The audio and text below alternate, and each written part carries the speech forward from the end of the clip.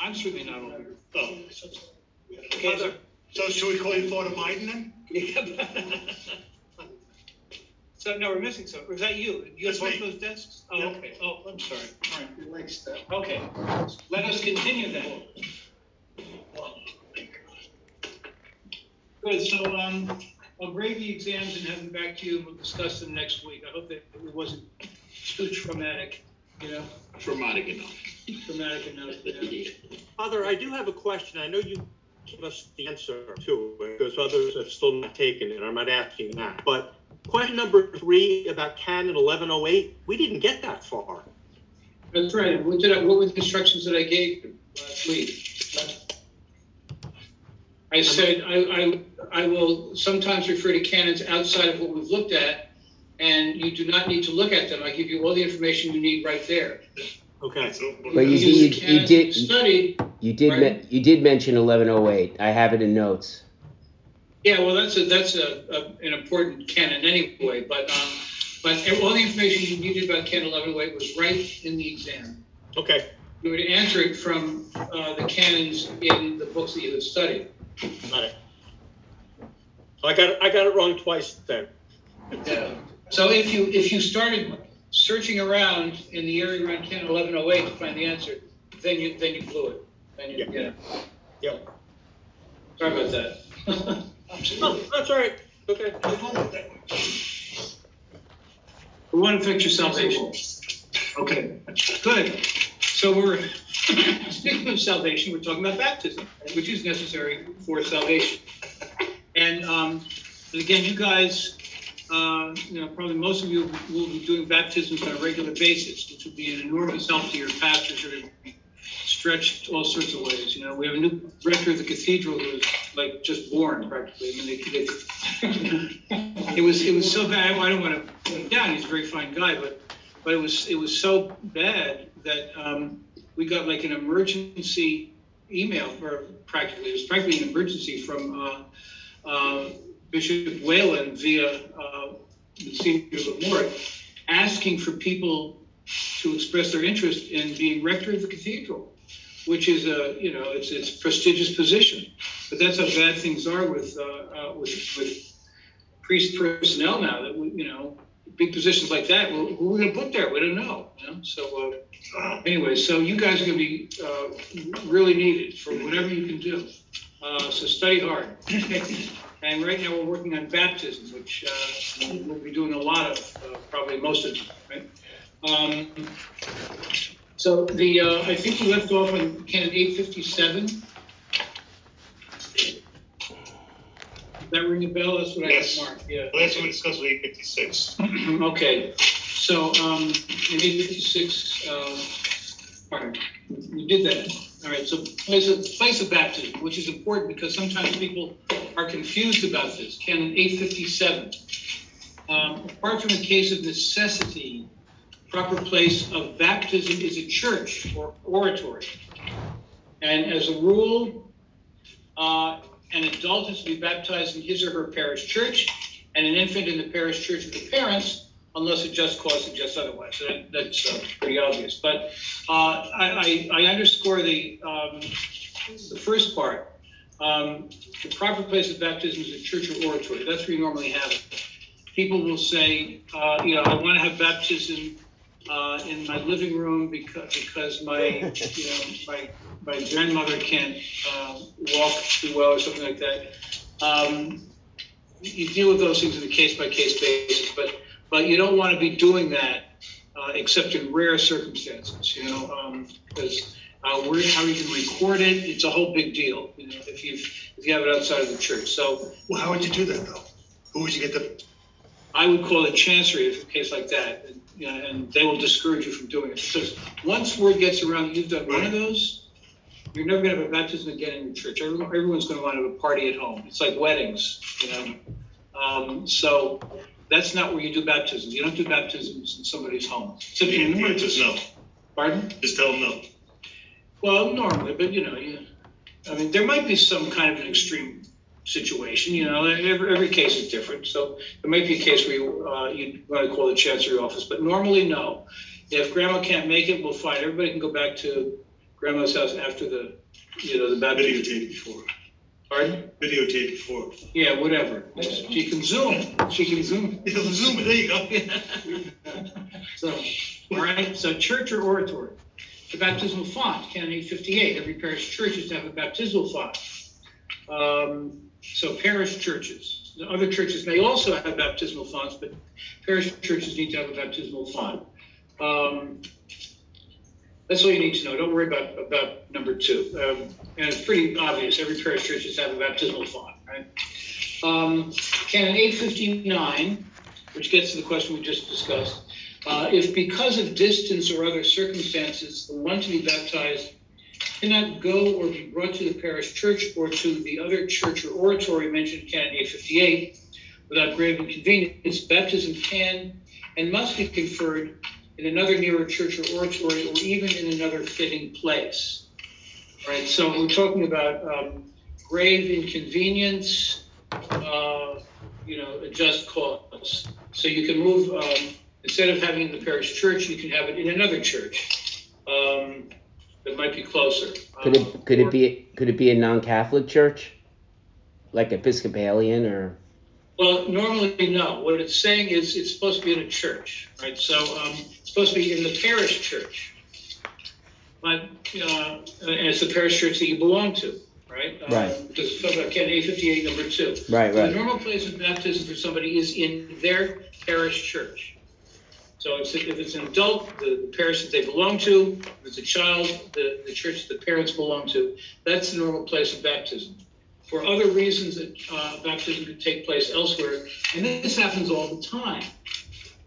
You'll find people get very sentimental often at the time of baptism, and they might live up in Westchester, but they want to go back to the church in this happens in churches around where I am, and they want to go back to the church in the Lower East Side where they grew up, or where the parents are from, or whatever, and they'll want to do that kind of thing. So that's okay, if there's a pastoral reason for it.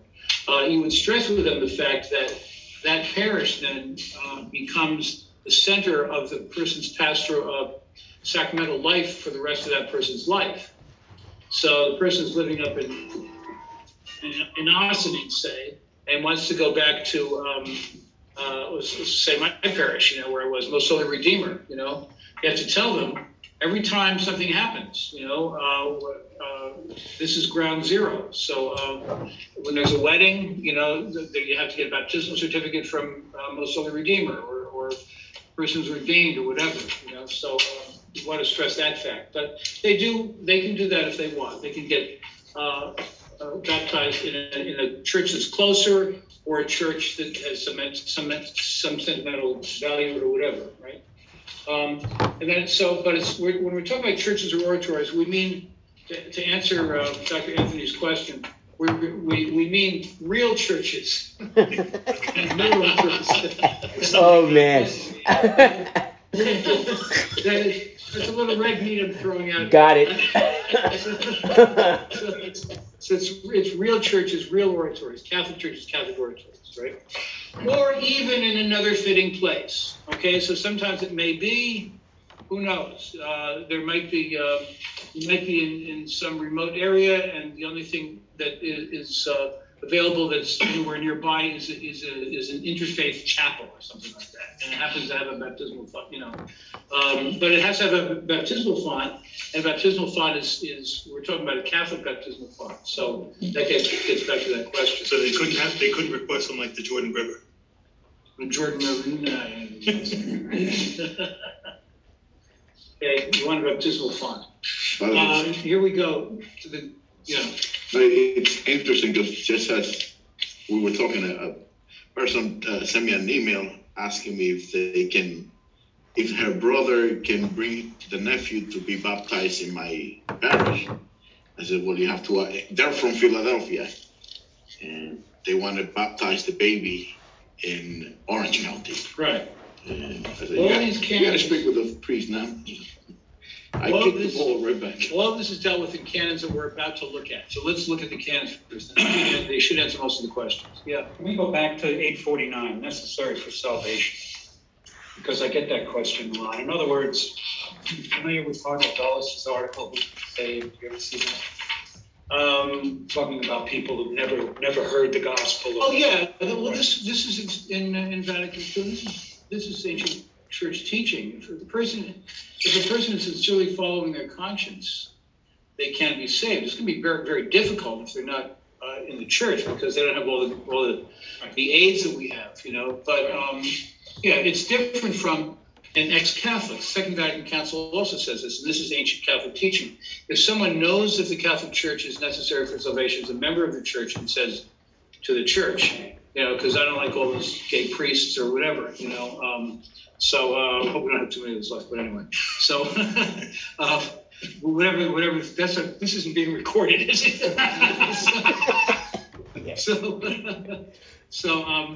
Yeah, if a person knows the church is necessary for salvation and just, you know, says forget the church, you know, then that person cannot be saved.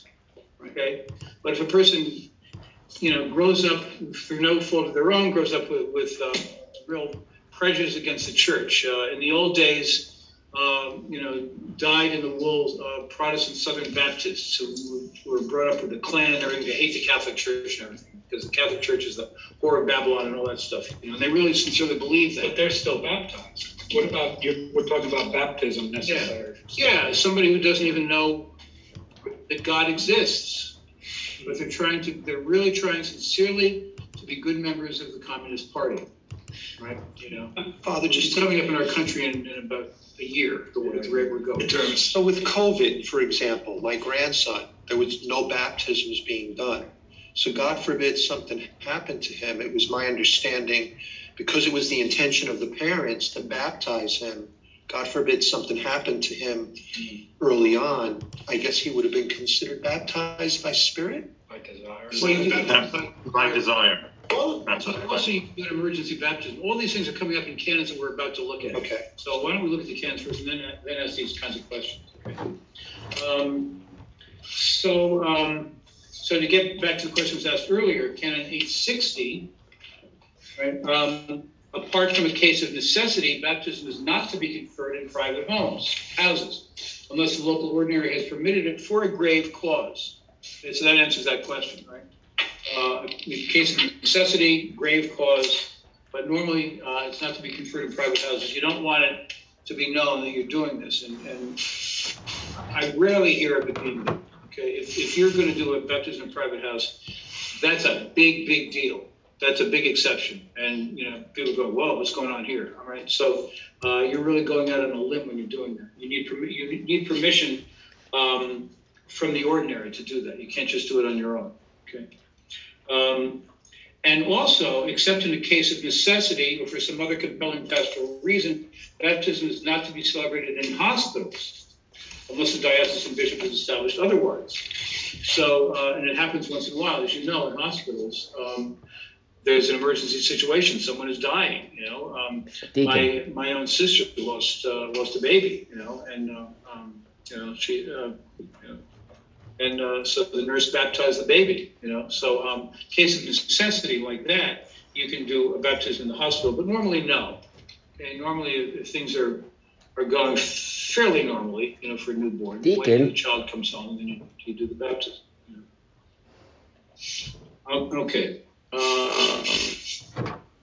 So the minister of baptism, who can actually do a baptism, you have ordinary and extraordinary ministers of baptism, right? So the ordinary ministers of baptism, bishop, presbyter, or deacon, bishop, priest, or deacon, right? Those are the ordinary ministers of baptism. When an ordinary minister is absent or impeded, a catechist or another person designated for this function by the local ordinary, or in a case of necessity, any person with the right intention confers baptism licitly. Pastors of souls, especially the pastor of a parish, are to be concerned that the Christian faithful are taught the correct way to baptize. So this can happen. We mentioned this, I think, last time.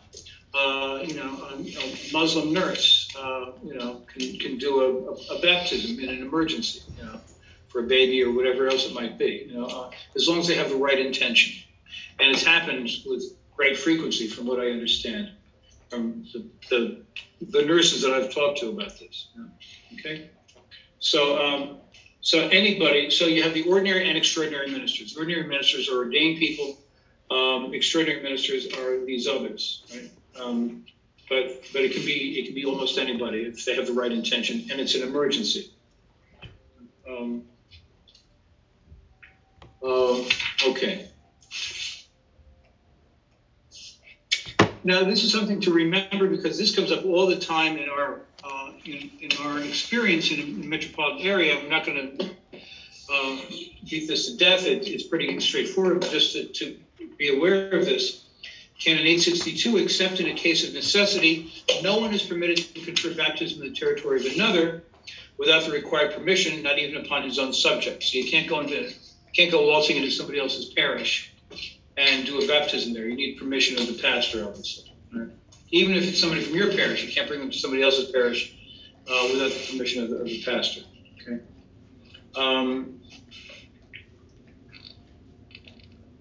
Canon 863, the baptism of adults, at least of those who have completed their 14th year, is to be deferred to the diocesan bishop so that he himself administers it if he has judged it expedient. No.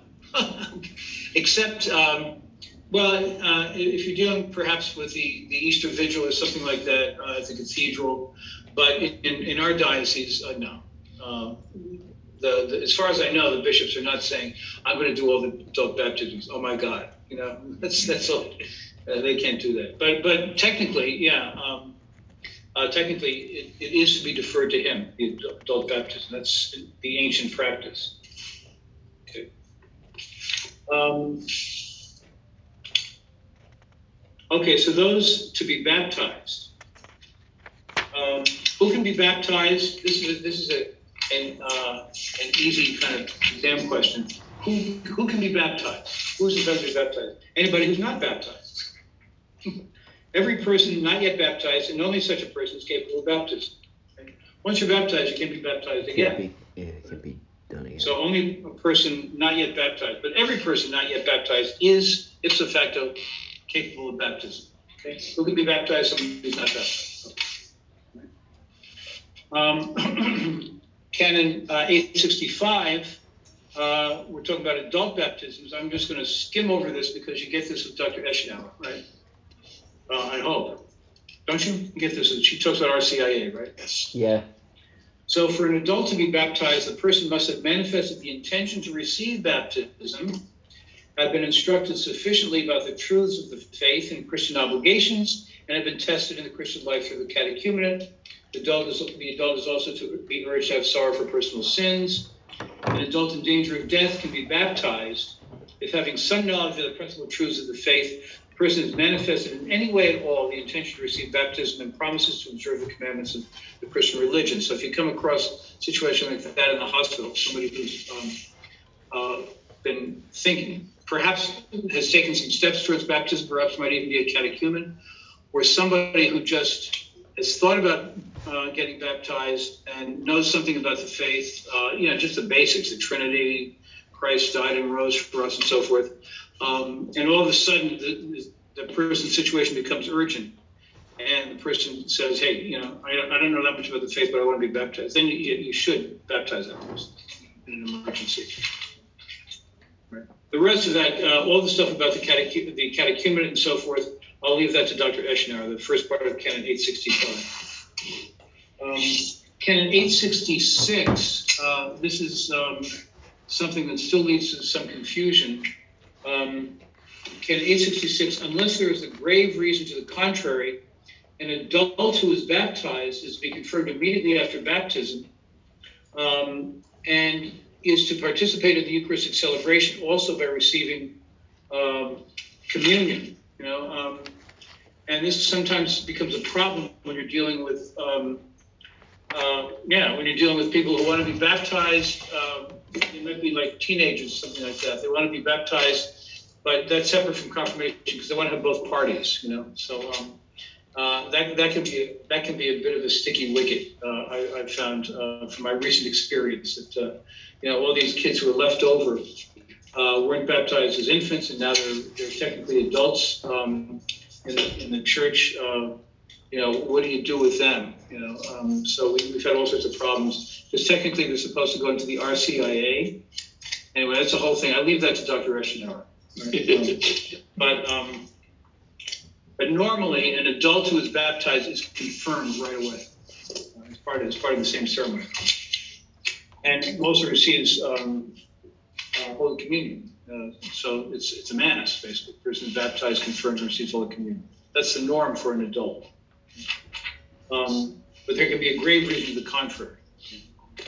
Canon 867. This is a big problem in a lot of our parishes, especially with people from certain ethnic groups, but not just certain ethnic groups, people who are growing up in our secular society. Parents are obliged to take care that infants are baptized in the first few weeks. We have to emphasize that. As soon as possible after the birth or even before it, they're to go to the pastor to request the sacrament for their child who will be prepared properly for it. An infant in danger of death is to be baptized without delay. We've seen that. Again, that happens in hospitals. That can happen wherever if there's a danger of death. But we have to urge this upon our people because, so many people don't, they don't see the necessity of baptism. Religion is nice. It makes me feel good once in a while. Go on a Sunday, maybe Christmas and Easter. Yeah, that's nice, whatever. They don't understand this is about your eternal salvation. So that's something we need to be preaching and teaching our people because more and more people I see are just delaying baptism and the whole thing about waiting for baptism until the child is old enough to decide for himself or herself, that kind of thing, all of that. So we have to really stress this with our people. Okay? However you do that, in preaching and teaching, stuff in the bulletin, whatever. For illicit baptism, 868, for a baptism that is licit, for an infant to be baptized licitly, the parents must consent, okay? The parents, or at least one of them, or the person who legitimately takes their place must consent, all right? So if you are doing, and this happens all the time, right? I remember seeing this on, what was that show about the family in Queens? I can't remember the name of the show now. It's terrible. But it was on back in the 60s. Anyway, I forget the name of the family. The family. Yeah. So, and they were Catholic, nominal Catholics, living in Queens kind of thing, ethnic of some kind. And the son, Meathead, that's right, was rebellious, and he said, well, no, I'm not going to baptize the child. I think it was the son or his daughter. I think Michael Stivic. Pardon? Michael Stivic was his name. Yeah. The son or the daughter, one of them got married, had a baby or whatever, and said, no, I'm not going to baptize the child. No, you have your religion. No, I don't like the religion. I'm going to go elsewhere, And of course, Archie Bunker, the father, got all upset, and at one point he walked into the church with the baby and baptized the baby himself. So no, you can't do that. Okay, the parents have to approve. Okay, they must consent. Deacon. For it to be legitimate, for licety. It doesn't say for validity. So you could argue the child is validly baptized. If you have a case like that, and it comes up with some frequency, somebody, not just against the parents' consent, but just maybe for some reason, the person was worried that baptism was being delayed too much, or the person was sick or whatever, and the person decided, I'm going to baptize this child and so forth. A lot of the time, quite frankly, you can just ignore that, because unless it was a big deal where people were present and they're witnesses who can say, yes, they actually poured water and say, baptizing the Father, the Son, and the Holy Spirit. So, I would frankly, I would defer to sacramental theologians, but I would basically just kind of ignore it. If it was on the fly kind of thing done in secret, I'm going to baptize this child, I'm afraid it's going to go to hell. So go to the sink and get some water, and I would just ignore that. That's what I would do. But in any case, the child is normally not to be baptized without the consent of at least one of the parents. Okay? And that can be a real problem. What do you do? And this will come up with some frequency in your pastoral experience? What do you do if one parent wants it and the other one doesn't? They're fighting over it. You don't want to get caught in the middle there. So all these things come up. So number one, the parents, or at least one of them, must consent. Number two, and this is a real problem these days. Okay, there must be a founded hope, as it's translated. There must be a founded hope that the infant will be brought up in the Catholic religion. If such hope is altogether lacking, the baptism is to be delayed according to the prescripts of particular law after the parents have been advised about the reason. What do you do in cases like this? And it happens all the time. The kids have left the church. As soon as they finish confirmation, they stop going to mass. Now they're married. They have their first child. They want to bring the child to be baptized and so forth. What happens? They're not practicing the faith. It's a great time to bring them back to the faith, practice of the faith. And very often they're not even validly married. So you can offer them the possibility of doing something about that. And sometimes I've had, any number of times, I've had parents that come to me and one of the parents might not even be baptized. So you can invite, the father says not even baptized, invite him to get baptized, So these are golden pastoral opportunities. But you have to have some hope the child is going to be baptized Catholic. If nobody in the family is practicing Catholic, but they come back to your church because that's where, they went to school or something like that, and they want to have baptism and then go away again. You can't do that. You have to have some kind of, they say, founded hope. Often that founded hope can be found in a close relative who's very much on the scene. Grandma, who's practicing her faith and who's around all the time and dotes on the child. Okay, grandma will take care of it, but you have to have somebody on the scene. You have to have some reason to believe the child will be raised Catholic. And it says, if such hope is altogether lacking, the baptism is to be delayed. So most of the time it's not altogether lacking, but sometimes it comes close to that. What do you do when you have a gay couple that comes to you with a child that either one of them gave birth through in vitro, if it's two women, or they adopted the child, whatever it might be? What do you do then? Call Father Elder. Yeah. This is something that's been debated a lot. When I gotta walk.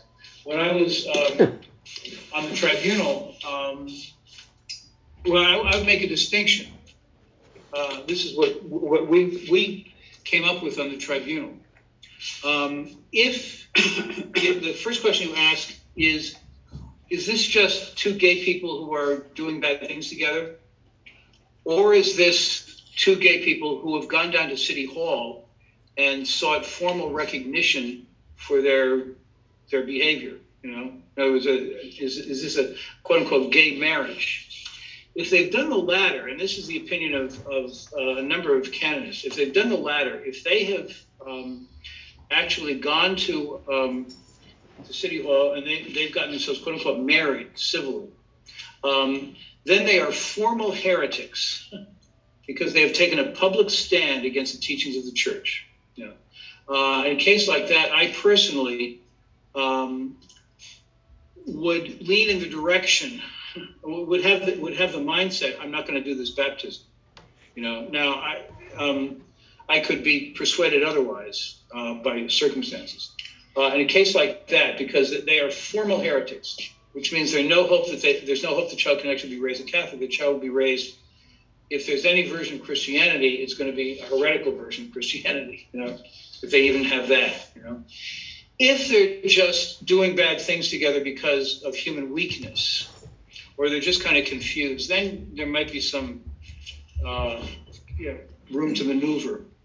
And whatever your decision you're leaning toward, you have to make sure that there's somebody on the scene who actually is going to do something about the child being raised a Catholic. So you would hope that they have, maybe a godparent who is an actual Catholic, practicing Catholic or something like that, right? So you have to be careful in cases like that. There are no easy answers, and when this came up, there was a discussion about having a policy for the archdiocese of this. I don't even know if they have one. But the policy ultimately would come down to the same for, gay couples as for anybody else. Is this child going to be raised Catholic or not? If it's a gay couple, there's at least one strike or maybe two strikes against that, but you look to see if there are other factors to see if the child might end up being raised Catholic anyway. You have to make these pastoral decisions. What would happen? Oh, sorry. We have one question here, then we'll Okay. I was going to say the child's still coming home from school to two female parents, and they're living together. Yeah. Does the actual heretical marriage really make that much of a difference? Or aren't they living in mortal sin? Yeah, well, a lot of people live in mortal sin, unfortunately. I mean, that's terrible. This happens all the time. All sorts of people are married outside the church. It came up in the exam, sort of, Canon 1108, right?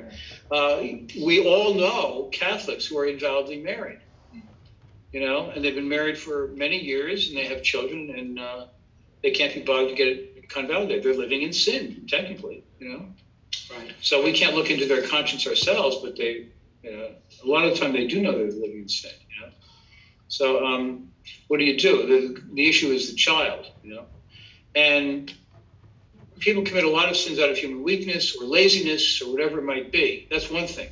But if you are taking a stand, it's not just, I have this, where the person could say, I suffer from same-sex attraction, I have this thing, I know I shouldn't, blah, blah, blah, blah, and, but now we have a child, and isn't it nice? And we're all kind of confused. That's one thing. But if it is, I defy the Catholic Church, and I am an LGBTQXYZ person. This is my identity, and that my life is all about this. And I go to meetings of LG blah, blah, blah people and so forth. This is it. And I march and protest and all this kind of stuff. Then that person has taken a public stand against the teachings of the church, and that person is a formal heretic. So, and then I would say that person seriously does not intend to raise his child Catholic, because this person simply defies the teachings of the church. So what would you do with the opportunity to try to teach this person something without insulting? Yeah, well, every case is different, You just have to deal with the people as people and see what you can do, So, having said all that I just said, there aren't that many formal heretics around. To be a formal heretic, you really have to, sit down and look at the teachings of the church and decide, I deny this. I deny the assumption because blah, blah, blah, blah, blah. Look at me, right? You have to be like Martin Luther, I'm going to nail my thesis to the door of the cathedral. And here I stand, I can do no other. And that's it, Very few people are like that. You have to have a certain amount of intellectual acumen to be a heretic, actually. With most people, their lives are kind of wishy-washy. They're confused and they don't know what they're doing, quite frankly. So you look to see. The bottom line is, will the child be raised Catholic somehow? Is there some kind of a serious hope that the child will be raised Catholic? Father Elder, in the case of the couple that's in a gay civil marriage, if there's a godparent or both godparents that are willing to raise that child in the Catholic faith, then you can go ahead and do the baptism, correct? Correct. Yeah. That's what you look for. Okay. So that would give you the hope that you don't have from talking to the parents. That happens with some frequency. But the canon tells us, Canon 868, if such hope is altogether lacking, there's no hope, then the baptism is to be delayed. Right? Now, number two, an infant of Catholic parents or even of non-Catholic parents is baptized illicitly in danger of death, even against the will of the parents. Now, you don't want to run around in a hospital looking for babies who are in serious condition and start baptizing them. But if you're in that kind of a situation, a car accident or something like that, you know what's going on. it's a newborn, and you could baptize illicitly in a case like that. You don't know if the parents are for or against it, but you go ahead and do it, okay? And in danger of death, okay, with an infant. Conditional baptism, you might sometimes have to resort to this. I myself was conditionally baptized because it was from an earlier era when the Catholic Church was leery about the validity of any non-Catholic baptism. I was actually baptized a Lutheran, as was the oldest of my 3 younger sisters. And then my mother converted, my father came back to the church, and then I and the oldest of my 3 sisters were conditionally baptized in the Catholic Church. That was the practice back then. We don't do it anymore like that. So, but sometimes we do it. Canon 869, if there is a doubt whether a person has been baptized or whether baptism was conferred validly, and the doubt remains after a serious investigation, baptism is to be conferred conditionally. Okay, so first of all, you want to investigate your doubt. Sometimes you simply can't come up with the answer. So then you can you just don't know if the person, whoever is usually an adult, whatever, you don't know if that person is baptized validly or not. So then you can do a conditional baptism. Number 2, those baptized in a non-Catholic ecclesial community must not be baptized conditionally. This is a change from the old code.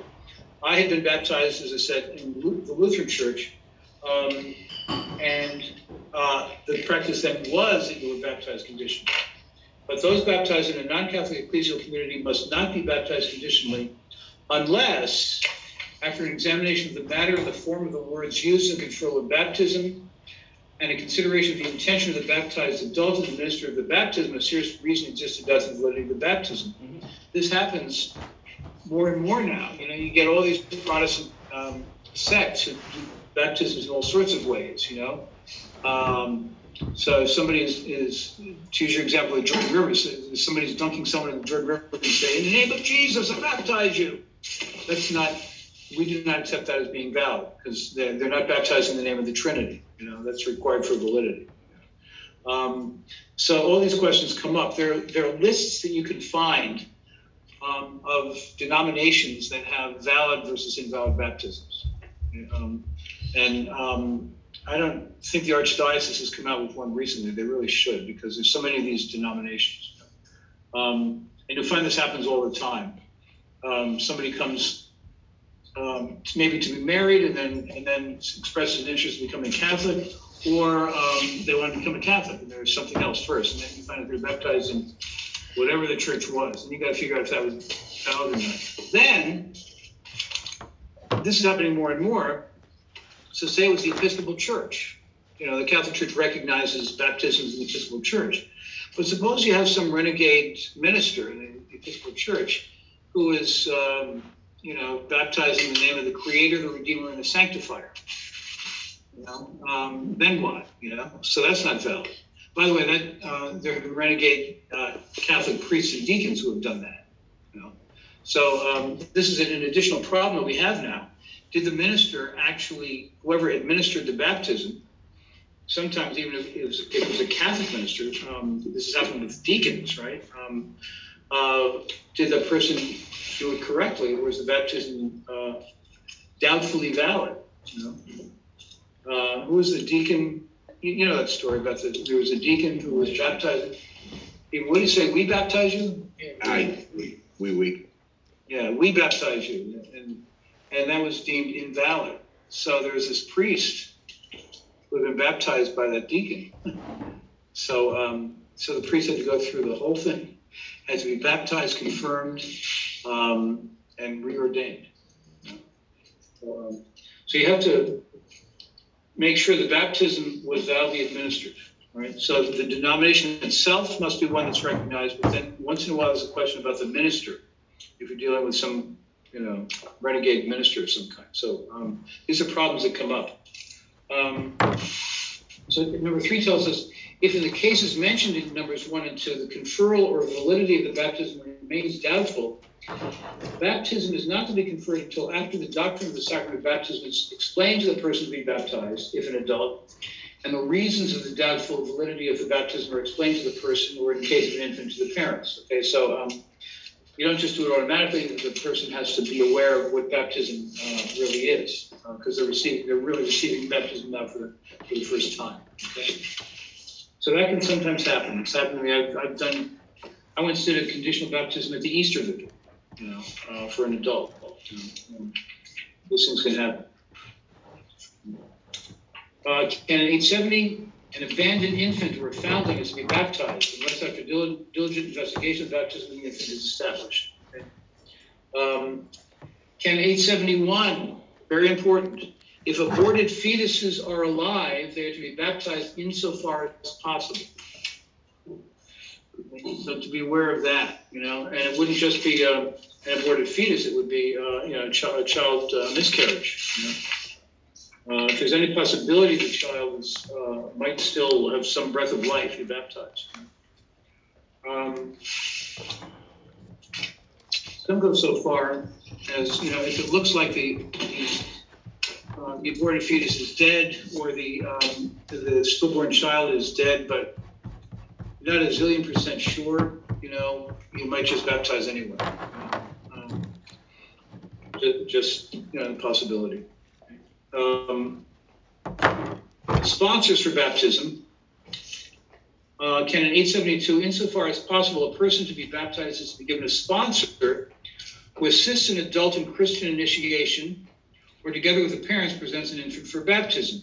The sponsor also helps the baptized person to lead a Christian life in keeping with baptism and to fulfill faithfully the obligations inherent in it. So it's an office in the church, and it carries with it certain responsibilities, right? So you assist the adult, or helps the parents, or together with the parents, helps the person, whoever it is, adult or child, to lead a Christian life in keeping with baptism. Okay, that's the function of a sponsor. So you can't have somebody as a sponsor who isn't going to do that. And these questions come up all the time, so know the answers. Okay, this isn't something where you can go say, just a minute, let me go to my office and check my code of canon law. You've got to just know this, because it comes up all the time. Canon 873, there's to be only one male sponsor or one female sponsor, or one of each. That's what it says. You can't have two women as sponsors. You can't have a whole bunch of people who are given the honorary title of sponsors, which I've seen happening in some parishes. You can have one. You only need one sponsor. But you can have two, but the second one has to be of the opposite sex. Sex defined biologically, not according to hopefulness, right? So it's to be only one male sponsor or one female sponsor, or one of each, and that's it. That's it. Okay. Prerequisites for sponsors. This is very important, because people get all bent out of shape when you have to say, no, you can't be a sponsor, because there are requirements. To be permitted to take on the function of sponsor, a person must be designated by the one to be baptized, by the parents or the person who takes their place, or in their absence by the pastor or minister, and have the aptitude and intention of fulfilling this function. They must have completed the 16th year of age, unless the diocesan bishop has established another age, or, this is important, or the pastor or minister has granted an exception for a just cause. So if somebody's under 16 but is otherwise qualified, the pastor can waive this requirement of law. It says the pastor or minister. If I were you as a deacon, it says minister. You're as a deacon, you'll be a minister of baptism. I wouldn't do it without checking with the pastor. But if you have to, this gives you the authority to make that decision. But you don't want to have it come back and bite you. So I would just check it with the pastor. Yeah. My niece years ago had her son baptized, and the two sponsors were not practicing Catholics. Is that a valid baptism? Oh, this has nothing to do with the validity of baptism. Notice what Canon 873 says. there is to be only one male sponsor, one female sponsor, or one of each. It doesn't say for validity. Okay. But it says here, number 3, it says they have to be a Catholic who has been confirmed. I know for a fact neither one. Yeah, but you don't even need to have a sponsor for validity. Suppose there's a child in the hospital who's dying, and the Muslim nurse goes and baptizes the child. There are no sponsors around. It's still valid. It's valid. You don't need a sponsor. As a matter of fact, in Sicily, did you read that? I think it's in Sicily. There's a story in the Times a couple of weeks ago where the bishop of some diocese in Sicily said, we are not going to allow any godparents. They are no longer allowed here, I think maybe for a period of 2 years or something like that. Because godparents in Sicily, really, it's a whole culture. It establishes a certain relationship that has nothing to do with God or the church or anything else. It has to do with, connections and the family and all this kind of stuff. So it's a great honor to be a godparent, and then there are certain financial things that happen because of that. It's a whole big thing. The mafia is involved and all this kind of stuff. So the bishop was saying no more godparents. Okay. So you don't have to have a godparent. You should normally, but you don't have to. And if you have godparents, you need only one. But you can have 2 at most, one of each sex. And since you need only one, this is what I do and a lot of people do.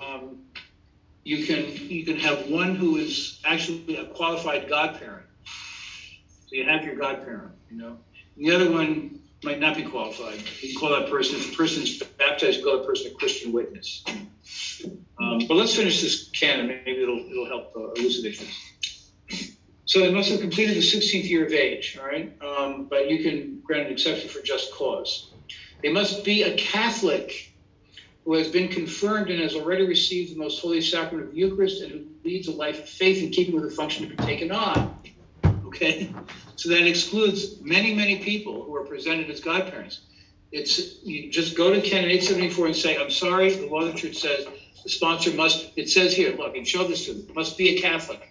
Okay? You're not a Catholic, sorry. What does it say?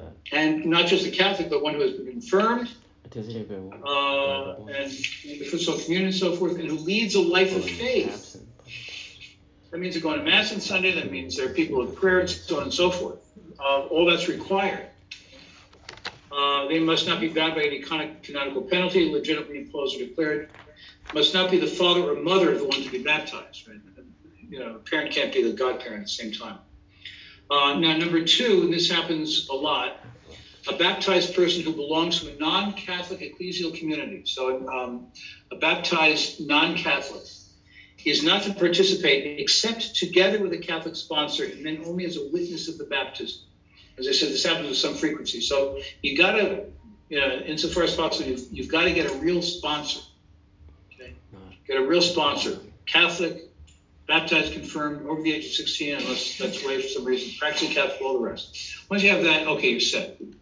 Now we have so-and-so, who's a Methodist, and doesn't really go to any church, but we've known them for a long time. Yeah, fine, or whatever. You could be the godmother, as long as this other person who is confirmed and everything else is the godfather. But that person, the non-Catholic, but who's baptized non-Catholic, can be a Christian witness. You can't have an unbaptized person as a sponsor or a Christian witness. It's a contradiction in terms. How can you call the person a Christian witness if the person is Jewish? Doesn't mean we don't love our Jewish friends, but they're not qualified to be godparents. I'm not qualified to be a rabbi. It doesn't mean because Jews hate me. I'm not qualified. So it'd be the same with an unbaptized person who wants to be a Christian witness. No. Or a non-Catholic who wants to be a sponsor. No. Okay, they're not qualified. Okay, so remember that. That's very important, Canon 874, because this comes up all the time.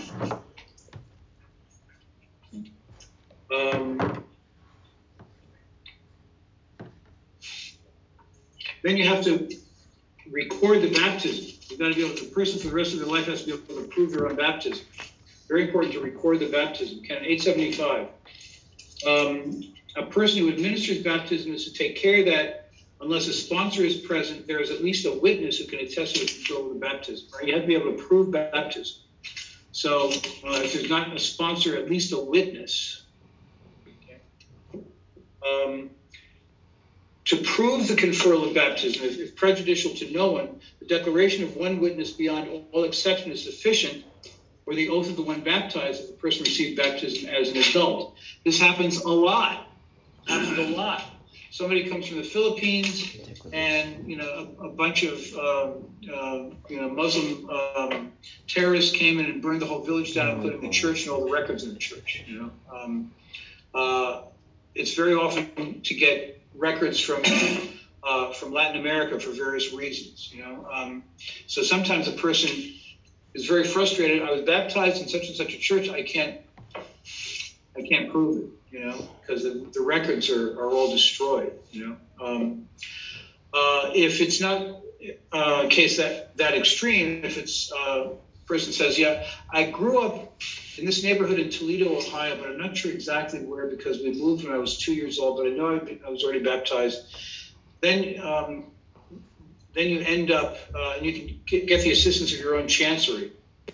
They have to do this for you, actually, usually. They will write to the chancery over there and ask them to do a search, and then they will send a letter to the parishes saying, so-and-so was baptized sometime between these dates. Please search your baptismal records. You get those with some frequency, those requests, right?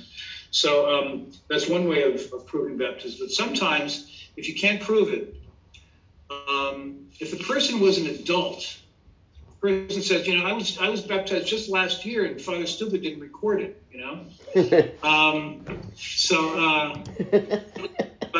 but he testifies to that, then under oath, and there's no reason why the person would lie, then you can accept that. Otherwise, if the person is baptized as an infant, you got to find an older brother or sister, you got to find an aunt, you got to find maybe parents or somebody who will testify under oath that this baptism took place on this date, in this place, and it was a Catholic baptism.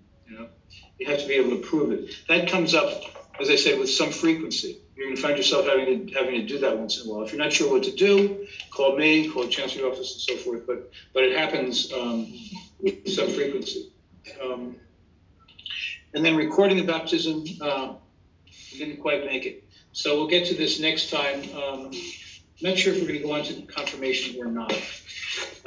Because you guys are not ministers of confirmation, right? So maybe we'll just do the baptismal part and skip the confirmation and get on to marriage. Okay. All right, so we'll pick up at Canon 878 next time. 877. Thank you. Okay, thank you, Father. Welcome. Have a good week.